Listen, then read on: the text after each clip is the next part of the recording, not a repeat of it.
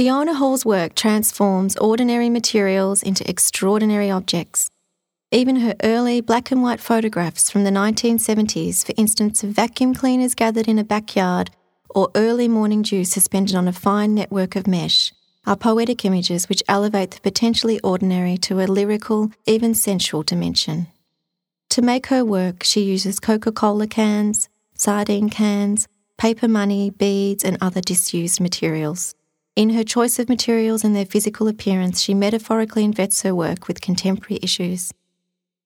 Her intricate art subtly explores the relationship between nature and culture, scientific classification, the body, the histories of Western civilization, in particular colonisation, and our present cultural moment.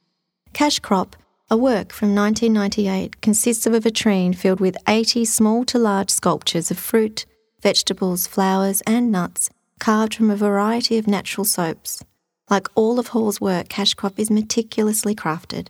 Each piece of soap closely resembles the object in the real world, so a lotus looks like a lotus, for instance. Yet it is transformed to a waxy materiality and pale colour.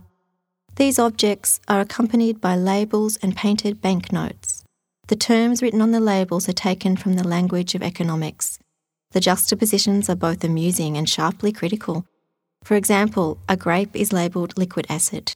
A lotus is a share market float. A peanut is a tax return. A cola nut is global liquidity. And a mushroom is labelled emerging market. In Cash Crop, Hall explores the connections between trade, natural resources and botany. These are concerns that have been central to her body of work since the 1970s. By bringing into conversation modest, accessible materials such as soap, with the language and actions of money, the work becomes rich in association. For instance, soap is destroyed by water. It is ephemeral and changing, just as commerce and trade change with the slides in global liquidity, to recite the words used in the work.